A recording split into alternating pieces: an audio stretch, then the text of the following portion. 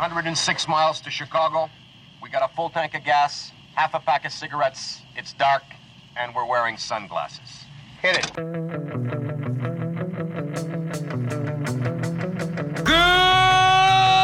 morning, Vietnam! Here's Johnny. He taught me, keep your friends close, but your enemies closer. You're gonna need a bigger boat. I love the smell of napalm in the morning. I love you. I know. Say hello to my little friend! Roads? Where we're going, we don't need roads.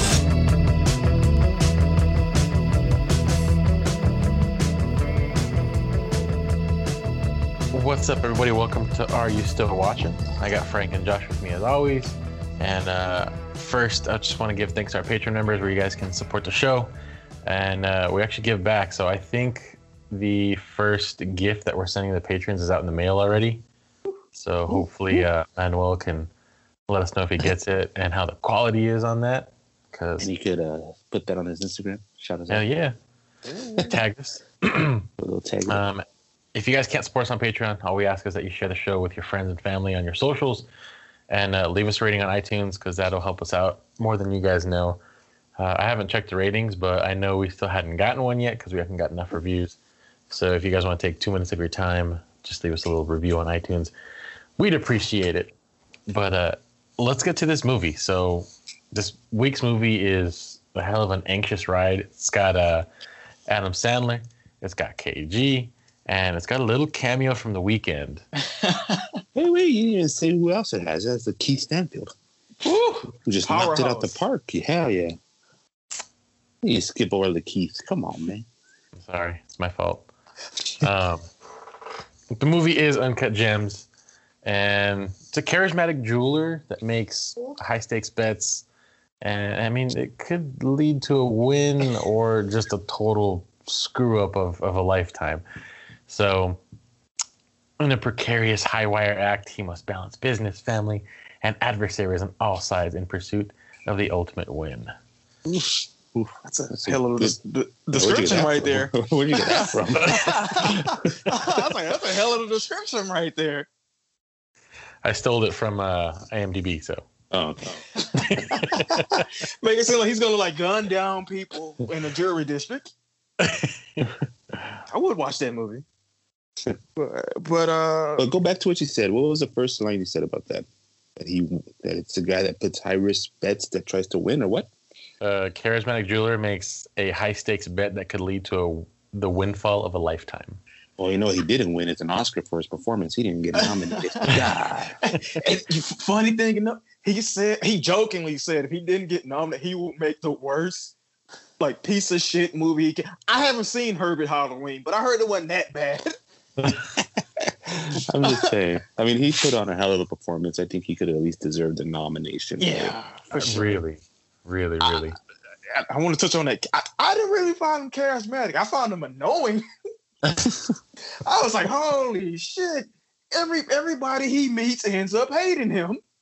But like the lady at the when he was getting the Opal praise and stuff, the one that was like the receptionist. Yeah. I think he's charismatic to his repeat customers because you kind of see it when KG walks in and he shows them the Furby and they start talking about the watches and then his package comes in. But you see like a little bit of charismatic character in that scene. But I think every other interaction is just he's a piece of shit. Who was just off topic. Who was nominated that year? Someone for actor? Yeah. That's your Joaquin one. For Joker? Yep. Yeah. Okay, he wasn't going to be Joker. Well, at least get nominated for that. Yeah, that's I feel like he should at least got like nominated for that because that was just. Yeah, I'll say like this was just like once again one of the last few movies that I saw like in the theater. It was like December 2019. I went out just watching. I was just like, yo, he is fucking killing this. And as you see, like you just see a man make bad decision after bad decision after bad decision. Like even he had so many chances to win and just like put it up, and he just kept going. Nope. Like what's that saying?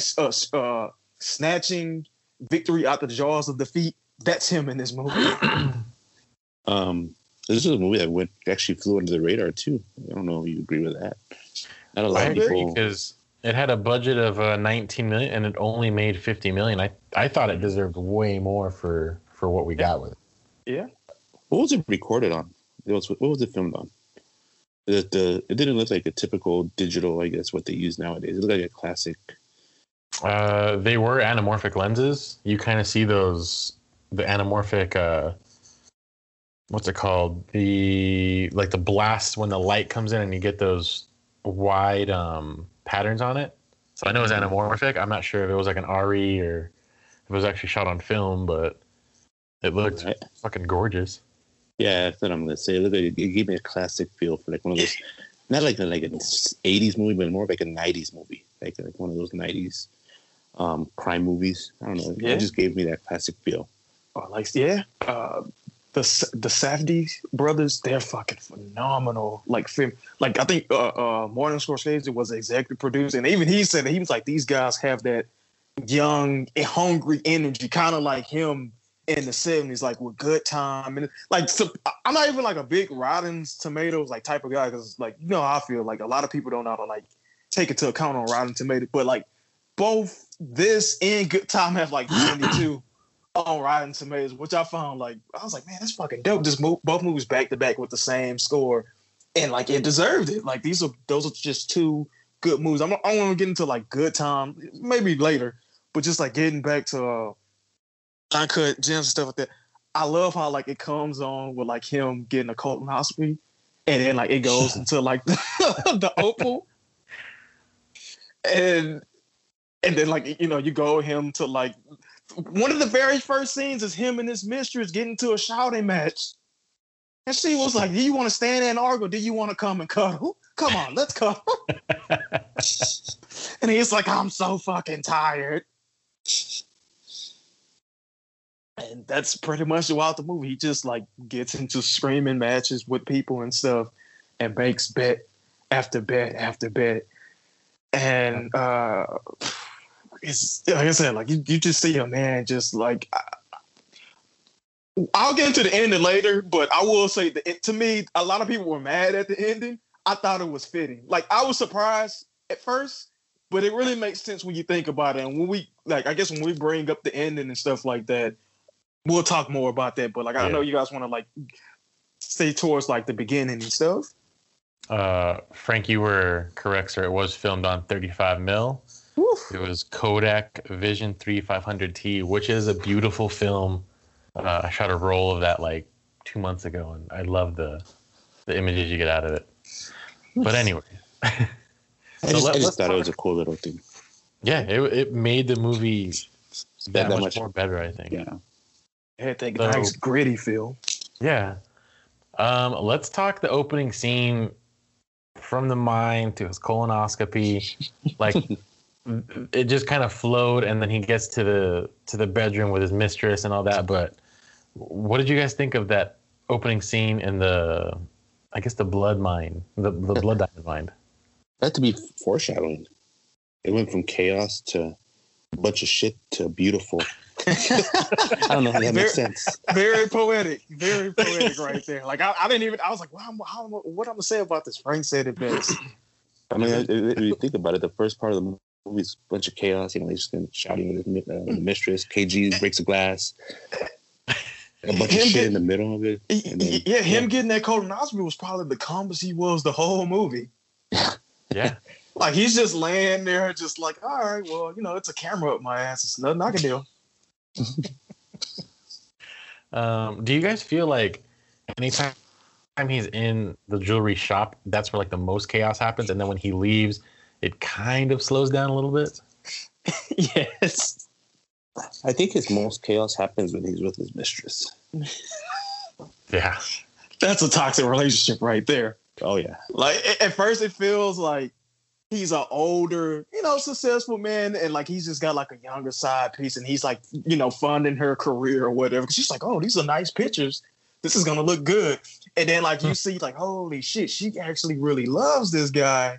And he's like, this is just a bad, like one of my favorite scenes is like after they leave like the part with the Weeknd and they're walking to the cab and she's like trying to stop him from getting in the cab and that music is just blasting. She's like, Howard, don't leave. And the camera just like cuts on her. It's like, doo-doo-doo. I was like, yo, this is fucking wild. But but I would agree with Zuli on that one about like the most chaotic part being like, because like it seemed like the whole shop is like where all of his problems come from. Like he met her, she worked for him in the shop. Mm-hmm. That's true. And his family's just over his shit. Like his daughter's just on the phone. She's just like whatever. His wife is completely. You believe the checked looks out. that they're giving him? His son is slowly turning into him too. If you look at it. Yeah, making bets. Yeah, he looks up to him. It's his pops. Yeah, I think like the youngest son might be the most innocent. The one he read to sleep and like while he was like trying to watch the Boston game. but yeah, like his wife is completely checked out of this marriage and stuff like that. I really like to see what they're at. I believe it's her dad's house, like for Passover. And he's like trying to weasel his way out of the divorce. Like what she said, she was yeah. she was like, I bet you're gonna try to talk to her out of something. He's like, well, I'm not opposed to waiting for something to be over. He's like, and he gives her that weird Adam Sandler small dumb look that works and like all of his comedies and stuff. And she was like, you look so stupid right now. He's like, is it really over? She was like, she's like, you are the most annoying person I've ever met. If it wasn't for the kids, I wish I would never see you again. I was like, fuck.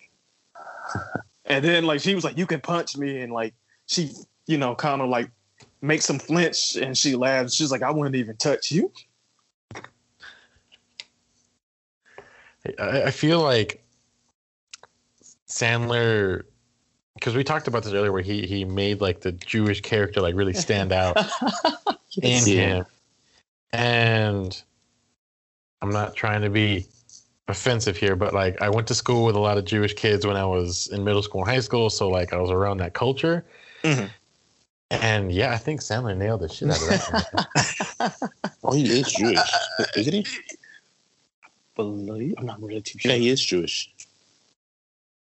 So he just because if you think about this, his 8 Crazy Nights was based off of his Jewish. Yes, true. Jewish Very holiday. true. So that's true. A lot of his movies are based off of Jewish holidays and traditions. I guess, yeah, like stuff like that. So he just had to get in. I guess I hate to say this, but he just had to get into a stereotypical Jewish role.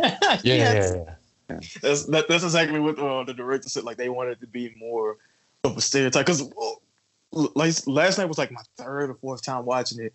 And the voice, I was like, oh shit. I was like, he's really like leaning into this Jewish character. He's like, KG. No, I'm not going to do the voice. He just did it. But yeah, that's how he was. I was like, yo, he's really leaning into this. And then like reading that, I was like, okay, well, it makes sense. I was like, he did it. Oh, I got a nice piece of like trivia for you. Like the part that Kevin Garnett played and stuff like that. Like it went through different drafts. It was like Amari Stoudemire was one. Like, you guys remember Amari Stoudemire, the power forward, like Phoenix Suns? Yeah, I remember him. Yeah. And then like it was also they had a draft with Kobe, and I was like, what? And they was like, yeah, they wrote it. They sent it to Kobe's agent. They said he wanted to get into acting. Then they said like a little after that, they was like, no, he wants to get into directing. He was just like, what? So he came back to like Kevin Garnett, who I thought like was fucking excellent in this. Yeah. I think in his book it said this is his first movie. Yeah, second movie. This is his second movie. Okay. He actually played a young Wilt Chamberlain in one of his first movies. That I have to see. There's like a little cameo, like I feel the young. that I have to see. Kevin Garnett with hair and stuff like that, playing Whoop Chamber, Whoop the Suit. That I have to see. But yeah, I got a question for you guys because you guys watch a lot more basketball than I do. I think is KG really that fucking superstitious? Yeah, a lot of basketball players. Yeah. A lot of basketball players are. Yeah. But him like, especially, yeah. Yeah, I can't remember exactly like where, but yeah, he has his own. They all have their own little. He's super intense, like how he was like in the jury about like needing that opal and stuff like that. Yeah, that's him. Like that was like he talks a lot of trash. I think like he butts his head against like the goalposts and stuff like that. He's a very intense individual. Okay, so that. Let me ask you, Josh. I mean, I know Zoe, you don't watch a lot of basketball. Let me ask you, Josh. Mm-hmm. If it wasn't KG, who else do you see playing this role? The way he did it. Yeah. Shit. Who do you think it would be? Like a intense like that. I want to say it would have. For me personally, I think it would have to be. I mean, he doesn't play anymore, but I think Chris Webber could pull it off. Maybe. Reggie Miller.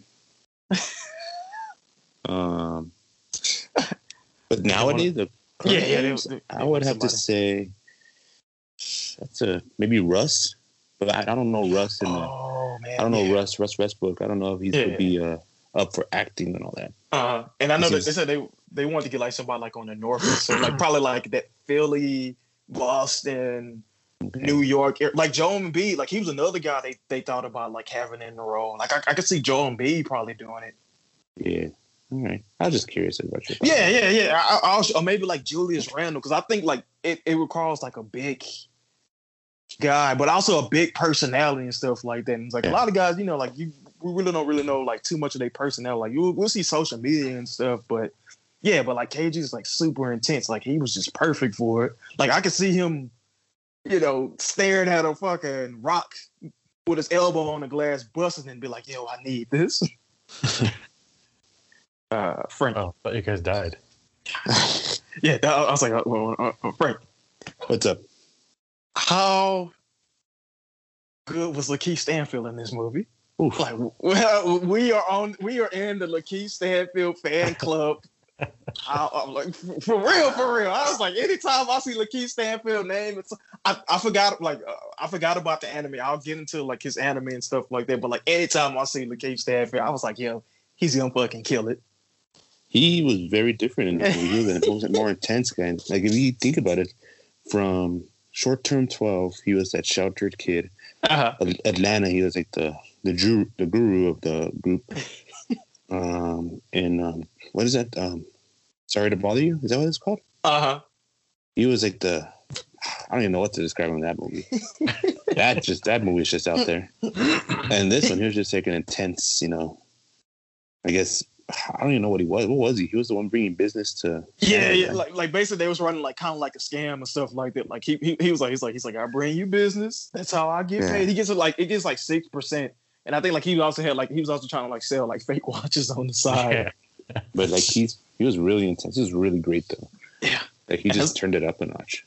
And it's like he like whenever he got tired of like Adam Sandler shit, like he was just like, yo, you better fucking stop.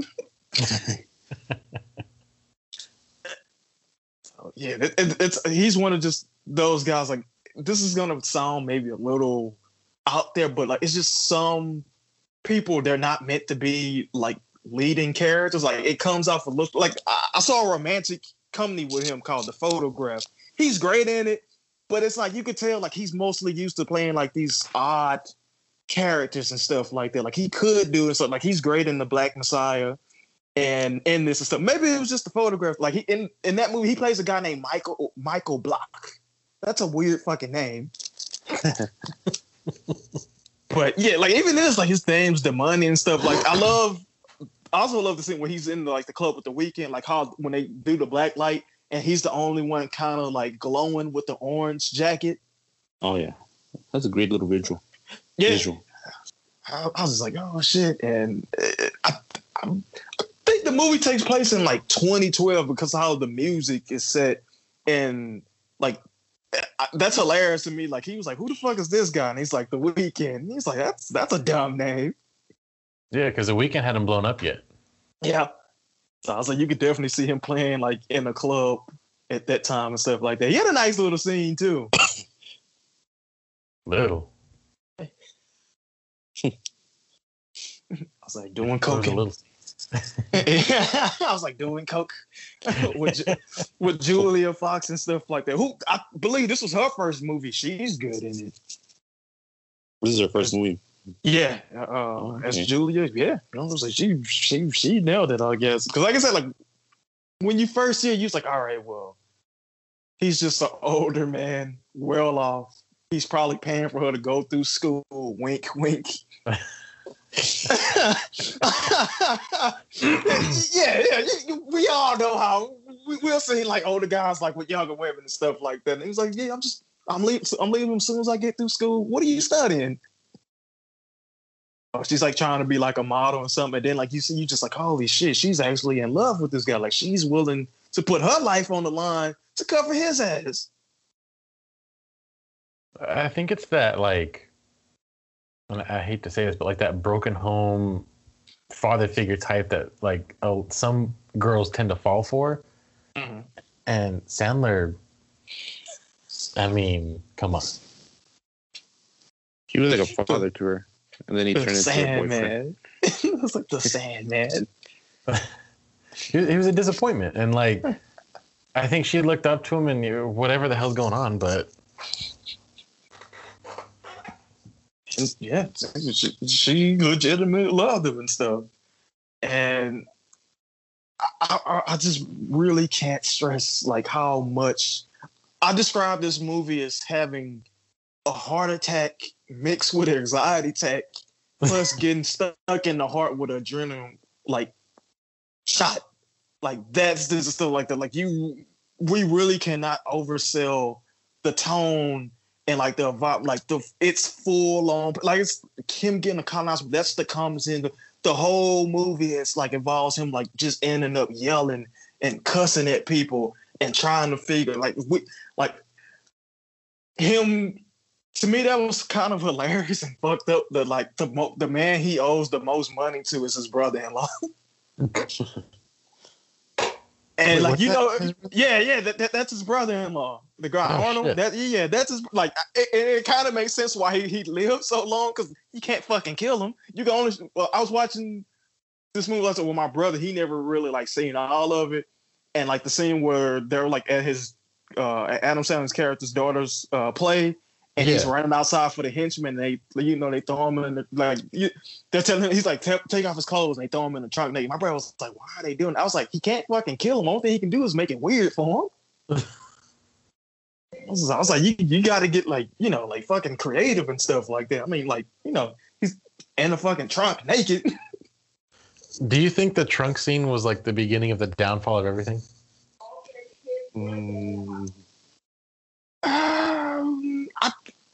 Be honest and stuff. I think at the beginning, like when when KG and the henchmen did, that might have been a downfall because from then and stuff like they slapped him in his shop, and like you just like kind of known like that. I think that might have been like a turning point. I agree about that. Like it was already like it just yeah, I agree with that. Like it kind of accelerated it. I think the downfall was when the Keith left him hanging in the practice gym. When like you just saw Keith just like ditch him in the practice gym. Oh, true. And then that's when like you kind of knew like okay, shit's about to like he's not what he tends to portray himself as. He's not a big hot shot with these guys. So that's when you kind of figured okay, this guy's gonna get into a lot of shit because he can't even get in the back of this area. They had an interesting relationship. Like these are two guys. Like it's purely a business relationship and stuff like that. But it's like how have they managed to work together this long? Because it seemed like it might have been they knew each other like for a while and stuff like that. Like Lakeith would fuck him over and then like he'll call him. He'd be like, "Yo, I got you." Then he'll show up and Lakeith fuck him over again. And in the end, like Lakeith ends up kind of like helping him out.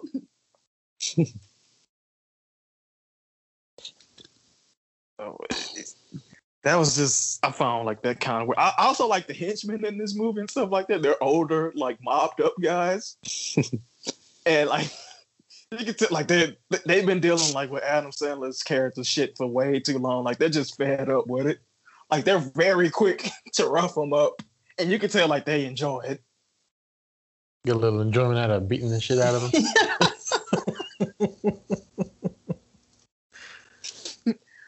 It felt like a Jewish Goodfellas. True.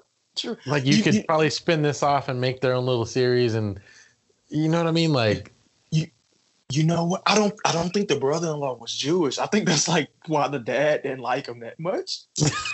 Because he was like, yeah, he told me happy holidays like it's Christmas or something. I was like, fuck. So that was kind of fun to see, like the big, you know, he never really seemed like a big bad guy, but like I guess the debt collector brother, just like the brother-in-law just in there like smoking a cigarette, sitting on the couch, just like trying to like fit in, and they don't want him to, and they won't let him. But so, yeah, can we talk about the Furby? Let's do it. Did you guys ever have one? No. Y'all never had a Furby? No, I haven't. Yeah, I don't believe so. But I would hold an iced out Furby. Their eyes move. I'll rock the shit out of that. So, Furby was like this huge thing. I think early 2000s probably. So, yeah, Josh was probably too young. Frank was a little older. So I guess it hit me right in the sweet spot. But I remember these motherfuckers would talk to each other, and they had their own little stupid language. So when I saw it iced out, even in the preview, I was like, okay, I'm going to go see this movie just for the Furby. Because I can just see you like Adam Sandler as a degenerate gambler who ruins his own life by not stepping out of his own way. Maybe. Furby, yes. 2 tissues, please. Okay, the Furby was just like an extra point, all right? The movie looked good itself. I'm really trying to remember. I'm like, did I have a Furby? Maybe, or did my sister have a Furby? I don't know. Furbies might have been in my household. I'll just put it like that. They would trip me out, but like when you see him pull it out and he moves the eyes, it brought back that my teacher threw it against the wall once because somebody activated it and it kept talking. So that's what I was waiting for when he was showing KG the Furby. I was like, oh, this thing's going to say something stupid or whatever. But I don't know. It was a letdown, the Furby. But I wanted to talk about the Furby. I'm sorry. No, I'm here for it and stuff like that. Like that like, I like how they all looked amazed, too. And it was like when the eyes were there, ah! And he was like, Lakeith was like, yeah, you know, he was there at the early part of the rap and stuff like that. Like he was getting all the rappers' jury. But anyways, and then he has all the fake Rolexes and crap, and you see him when he's talking to Lakeith, and Lakeith goes into the safe. Like, what the fuck is this? Those are fake watches. He said the boxes are mad expensive though. Yeah. And then he has all that stack of Gucci shirts that he gives to his fucking teller. And like he just doesn't give a fuck about anyone or anything. He just wants an opal and that's it. Howard, man, I gave you 8 years of my life, man. He's like, I'm going to leave and you're going to be mad. Yeah, take the Gucci shirt. It costs more than whatever. No, dude, fucking pay attention to me. Like, So how much anxiety did Sandler's role give you guys the entire time in the movie? Oh, man. First time alive. Like, I'm in the movie theater, like, oh, my God, my heart is just, like, bumping. I'm like, what the fuck? I don't think a movie is supposed to do this. I saw it on Netflix I saw it on Netflix when it came out. Mm-hmm. I had to press pause throughout the whole movie because I was just like, oh, no, man. Shit. I was like, God, it's like, no, I don't know. I don't want to know what's going to happen next. I had to take a pause, take a little break, and then come back and watch the rest of the scene. My palms kept sweating, like horribly sweating, because I would see his decisions, and like me, I'm thinking of the consequences that are coming from this. When he goes and makes the stupid bet with the watch, and I'm like, dude, no, what are you doing? Stop. Oh man, what is his name? He's a big New York radio personality, like the guy that plays the bookie. It's like Michael Frischenchucks or something like that. And I thought that was a nice little touch. He's the guy like that's always yelling on the radio. And he's like, finish the bet. Finish the bet. But yeah, it's Mike super Francesa. stressful. Yeah, that's it. Super stressful movie. Super stressful. And it's just like you was like, man, how's he gonna get his way out of this? And like he just kind of like gets by on the skin of his nuts, and then he just jumps right into another situation and stuff like that. To me, that scene at the end, like when he has the money, not at the end, but like when Kevin Garnett like pays for the opal, Yeah. and he talks himself into like making a bet, and he was like, Vegas doesn't think you're going to get 8 rebounds, and he's like, man, I don't pay attention to this shit, but he's like listening. And he was like, I'm gonna put all this money on you. He's like, I'm not an athlete. This is how I play. This is how I win. And I was like, man, that signed his death warrant right there. But that was his charisma because stupid KG believed it. Yeah, I agree. But to me, like in the sense of the movie, that signed his death warrant. Yeah. I was like, yeah, it's no getting way out of this. Do you guys think this is one of Sandler's best roles? Yeah. I don't know. Punch Drunk. I mean, we're talking about like this is serious. I think this is like one of his only serious roles next to Punch Drunk Love. He did The Cobbler too. I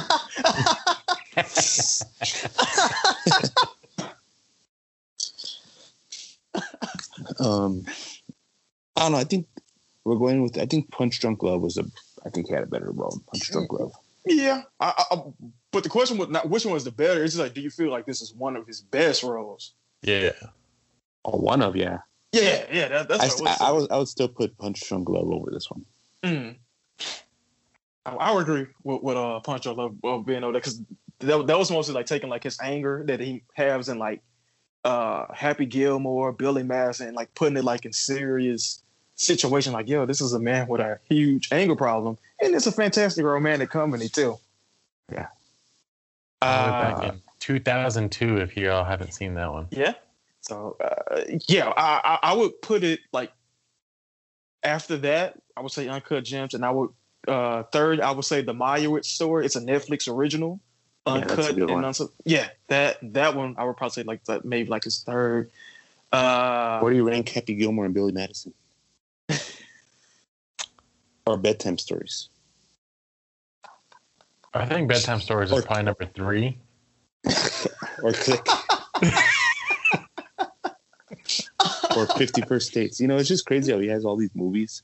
But then he could, you just see what he could do, and he actually switches it on to like a more serious actor. I have a question for y'all because I was thinking about this. Okay, so we know like what he's capable of, like when he's like with a good director, and he has to go like a little bit more serious and stuff like that. And then he does like all these other like comedies with his friends where they go on vacation and make not so good movies. Like, do you think it's better for him to like come out and like every once in a while show us like what he can really do, or do you think like it's kind of like messed up how he just like coast and then like, you know, then he'll come out and be like, surprise, I'm actually pretty good. You know what I take his career as? Mm-hmm. Will Ferrell. Yeah.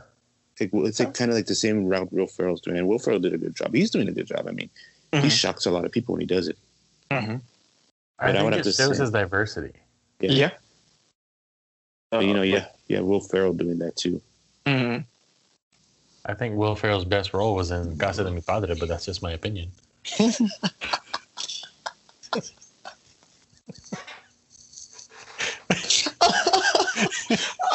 So as soon as on the fucking road, I did not expect to hear that and The Cobbler. I was like, well, the movie where he fucking makes shoes? But really, like, I think this is probably one of Sandler's best. I haven't seen Punch Drunk Love in forever. I don't remember it too much, so I got to go back and watch it. But yeah, it holds up. I think I like that he does these serious roles, but you go back and you look at all of his filmography, and there's a ton of comedy, like a ton of it, and then you have these serious roles every once in a while. And I don't know, Frank, I think he should do serious roles more often, just to kind of remind you that he can act, and we shouldn't forget it. Like, don't write him off as just this guy from The Do-Over or That's My Boy or 8 Crazy Nights, Grown Ups. You know, like, Hey, don't hate on 8 Crazy Nights. That was actually a good movie. I like 8 Crazy It was Nights. a good cartoon. Just don't expect this kind of movie from him in a long time because I think he signed like a three film deal with Netflix. Yeah. Like there's like a 3-film deal with his Happy Madison production. So of course you're gonna get those. And we have nothing to get. Like that's great financial shit. Like that enables him to like, you know, like that's always like a running joke and stuff that like when the movie be in like Hawaii and stuff like that, like he'll take his friends and they have like a nice vacation and they make a movie. That's great. We're not shitting on them for that and stuff like that. What I was getting at and stuff like that is just like kind of just since this is a movie dealing with basketball, like you see a guy with a lot of potential. Like he'll have maybe about like 10 bad games and then he'll have like 2 great games. And you be like, damn, this motherfucker like puts it together. He's amazing. And it's just like, you got to deal like with those 10 bad, like, that's my boy, Ground Up 1 and 2, Jack and Jill. You got to deal with that. But then you also get like the Meyerowitz stories, funny people, uncut gems. Like you just kind of like waddle through it and stuff like that. And I think we're all fans of his and stuff like that. Like Happy Gilmore, Billy Madison, Big Daddy and stuff like that. We're all fans. Big Daddy was a classic. We should have reviewed that film. No, just kidding. That is a classic. It is. So go ahead, Josh. Yeah, I was just like, that was just me. Like when I was thinking about it, I was like, damn, like when he actually just like, I don't want to use the word care, or try, but when he actually steps out of his comfort zone, he's fucking amazing. Like he crushed that shit. Do you think Sandler's next movie role should be a villain? I think it is going to be a villain, actually. Isn't it? Is it? I don't know. Let's ask the Google. But you got, while you're looking for that, you guys reminded me. He was supposed to play the Bear Jew in Inglourious Bastards. Yeah. Like I don't know why I just like randomly remember that. Like I don't know. Maybe I need to get a life. I'm just thinking of random movie facts. But I'm actually glad he didn't portray the Bear Jew because I think they did a really good casting with Roth on that one. That's Roth, right? Yeah, Eli Roth. Like I agree. Yeah. I was like, damn, that's crazy. While Zulu's like looking at it up, Frank, like what did you? Well, I think we're at the point where we could talk about the ending. I think like that's something that's shocking. What do you think about the ending? Where he won and then they shoot him? Yeah, like how did you? Because spoiler alert, y'all. Yeah. But it was fitting. I mean, the side piece gets the money at the end. Mm-hmm. So I mean, it's a fitting ending to this movie. It seems like everything went downhill when he got the gem and he started messing around with the side piece. So this just ended on a downer with the side piece running away with the money and leaving him with nothing. Did you think he was gonna make it? No. The whole movie ended. I knew the whole movie ended. He was gonna die. Okay. Yeah. Because when it first came on, stuff that rubbed a lot of people the wrong way. And I would in have the been movie, disappointed if he stayed alive. in the movie and stuff like when I was watching like in the theaters and stuff like that, and I was like, oh shit. And then like when it happened, I was kind of conflicted. I was like, what the fuck? And then like I said, you think about it, he was like, yo, that's the most logical conclusion. Like these henchmen are all fed up and they just like, man, fuck this shit. And something else I noticed and stuff like that, like when you go back and like pay attention, like I had to like, I was reading about something and I read it. You hear like the police sirens, like after they shoot Arnold Howard and they shoot Arnold and stuff like that, they kill him. They're stuck in that fucking room. Like it's like the door, they gotta like buzz it. Yeah. Like, cause when Arnold like tries to go and like he goes to door and stuff like that, like they're fucking stuck in there and like the police are coming. It's just like if they just would have cooled out, they probably would have got their money and then everything would have been okay. But I doubt it. He probably just would have made an even bigger bet. But that's just the story of it all. I mean, if you think about it, when they put him before they put him in the trunk, he won on that bet. Yeah. And they canceled that bet too. Mm-hmm. So it's just a story of bad luck Sandler. Mm-hmm. I think the moral of the story is don't become a gambler. And if you do, pay your debts. Or violence will begin on you. Like people don't fuck around with that. Nope. All right, so I got nothing for Sandler's next movie except the storyline, and it's one sentence. It's a washed-up basketball scout discovers a phenomenal street ball player while in China and sees the prospect as his opportunity to get back into the NBA. Ooh, that sounds like a Netflix movie, a Happy Madison production. I was like, ooh, that sounds like one of those type of films. But yeah, I don't see anything about him being a villain or. All right, I thought I heard it somewhere. But we got Sandler, Robert Duvall, Ben Foster's going to be in it, Queen Latifah. Oh yeah. So this sounds like a good movie. He always gets such amazing cast. He be like, how the fuck did he get Al Pacino in this? Well, I was like, Ben Foster. Okay, I was like, I guess Ben Foster wants to show off his comedic side, and I'm all for it. That's another intense actor right there that always plays like intense roles lately. But yeah, I agree. Well, like when Frank was when we're talking about like the ending, like I guess you could see like I guess part of me was like, oh, he made it, like he's gonna live and stuff like that, and it's just like, nope. I kind of got that too, but the whole time my fucking palms are so sweaty, and I knew some bad shit was gonna happen, and then it happened. Mm-hmm. So and then I was back to being calm and normal. I was all right, cool. This guy finally he fucked up his last time. locking them in that room. That probably was the last straw. He should have gotten that door fixed. I just like once I would have known like she was like at the air, like made it to where she made the bed. I just would have probably like unlocked them. I don't know. Maybe things would have still ended up the way it was. Maybe not. I don't know. But that's the point of the movie. So this is a man who trips over his own dick. Oh, constantly. The whole fucking movie. Cannot like stress it. I know people reading this, if people are hearing this, they're probably like, what the fuck are these guys talking about? Watch it. Watch it and see.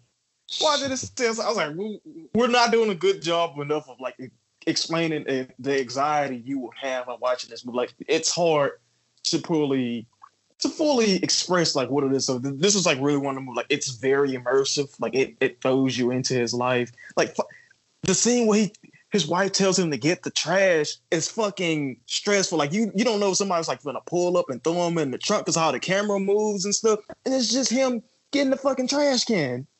Yeah, the whole mood through his day-to-day life, his actions as a jeweler, his betting, like it just takes you on this ride and you don't know when something bad is gonna happen. And it just, I guess the lack of control that his character has, you really get immersed in it, and it fucking it gave me anxiety.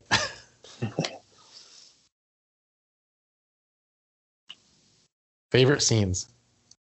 I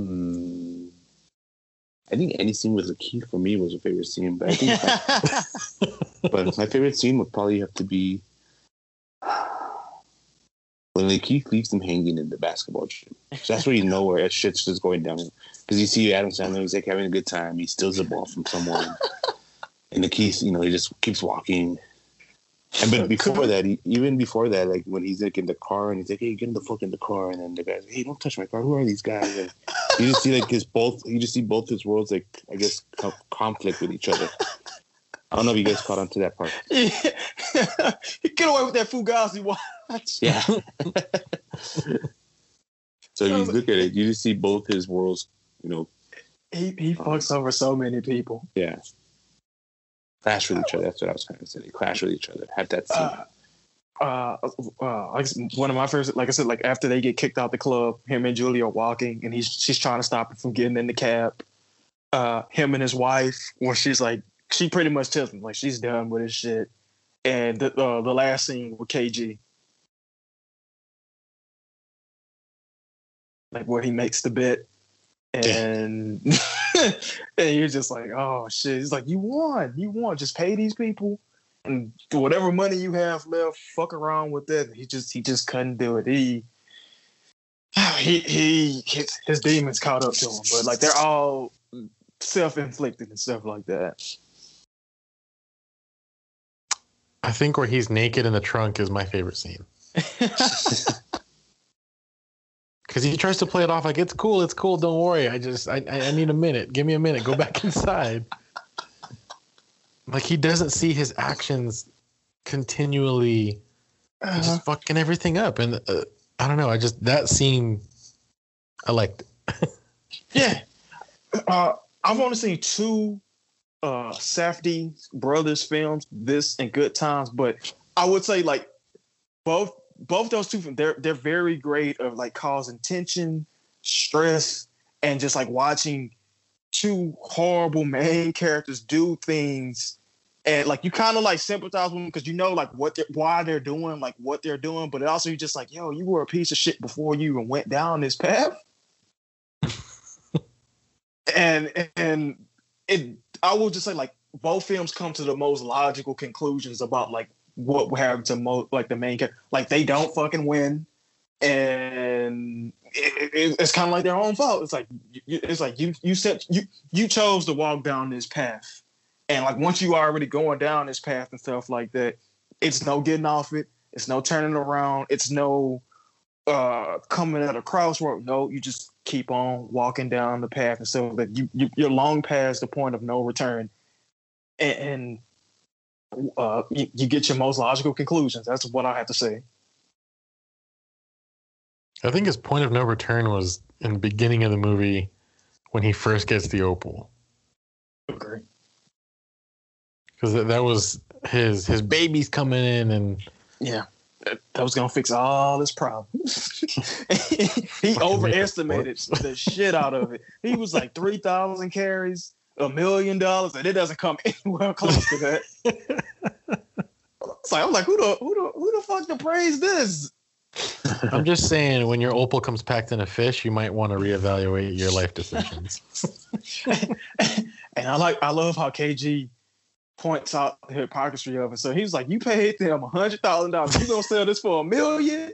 And he was like, it's like, do you know what an Ethiopian Jew makes? This is enough to last him a lifetime. $1 million will last more.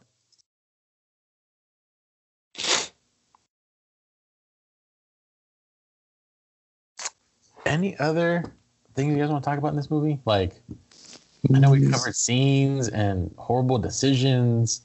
Maybe something we learned from this. Don't be like him. Don't get a side piece. I don't know.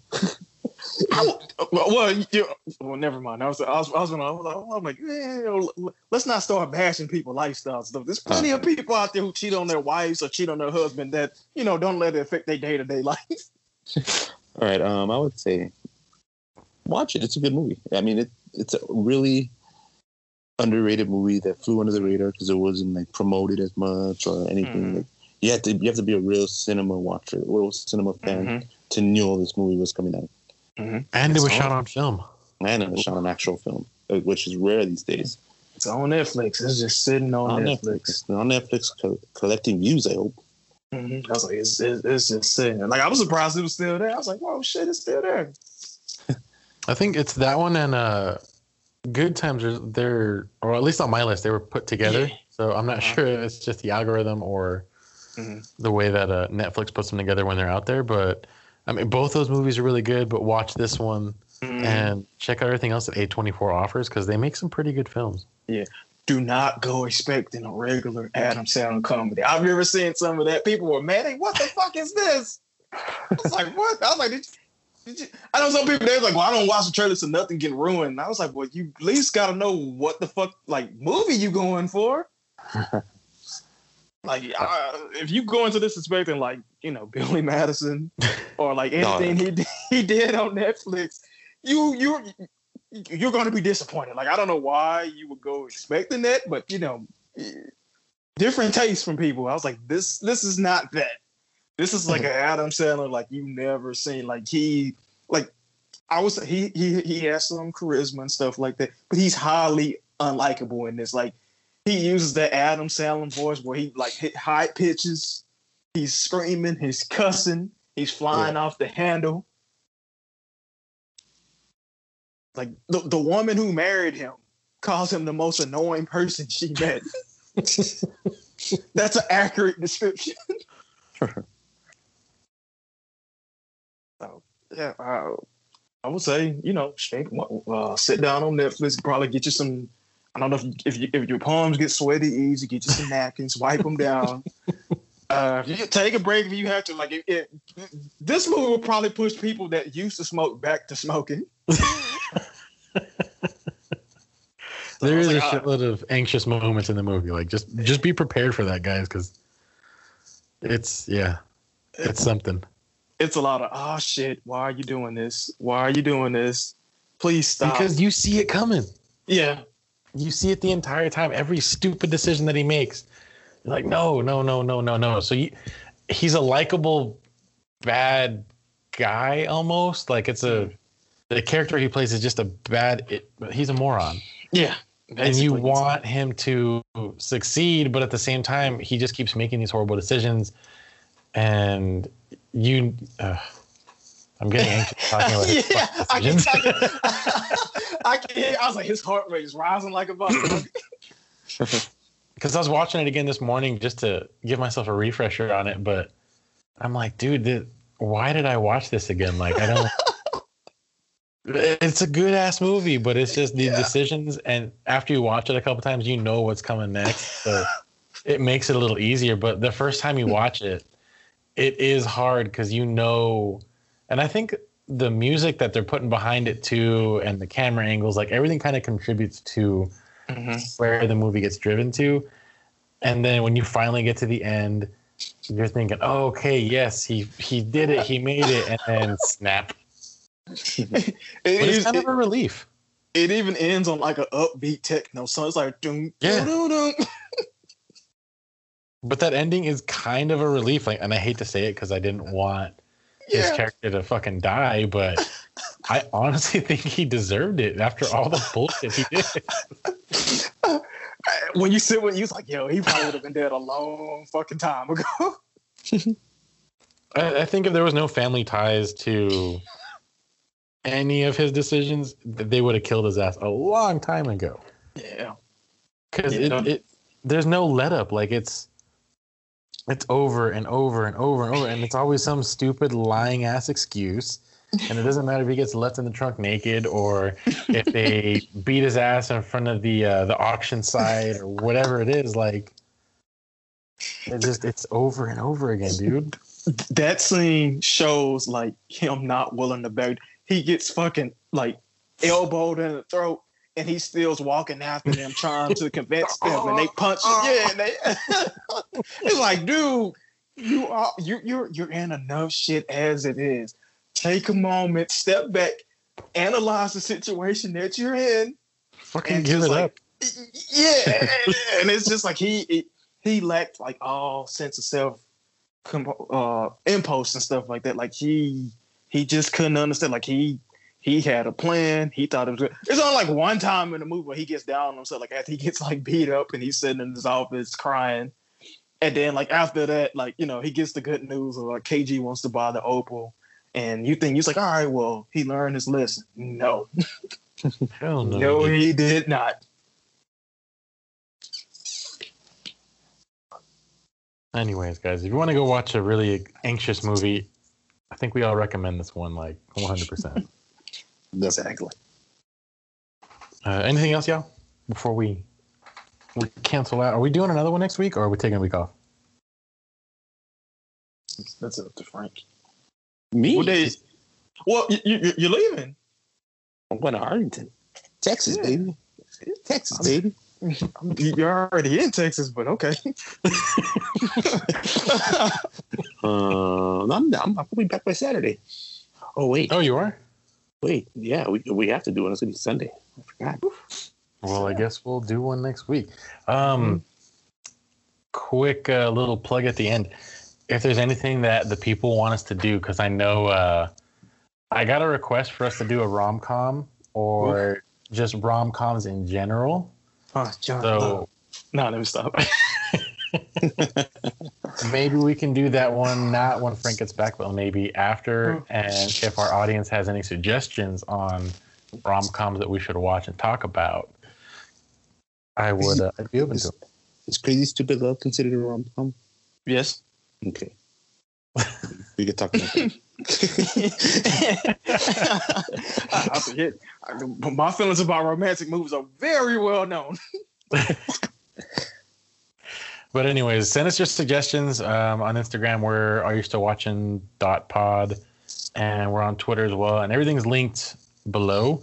So if there's something specific you guys want, we also got some feedback for our Star Wars episode, but we'll do that one separately. I'll probably answer it on the Instagram stories.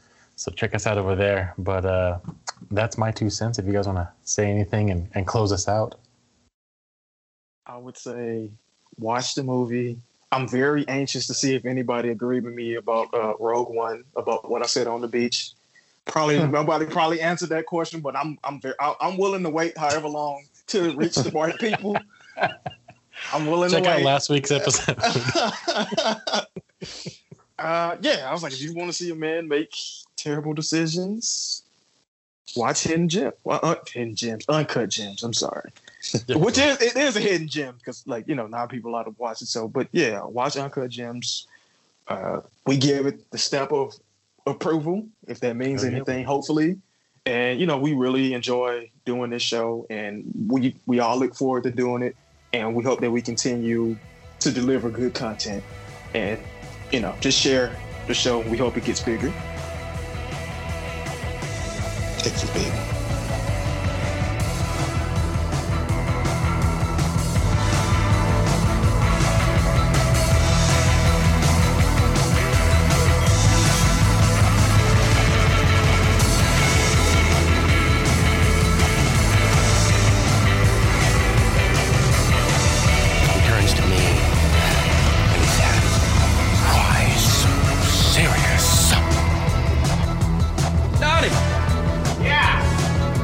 German here wants to die for country. Oblige him.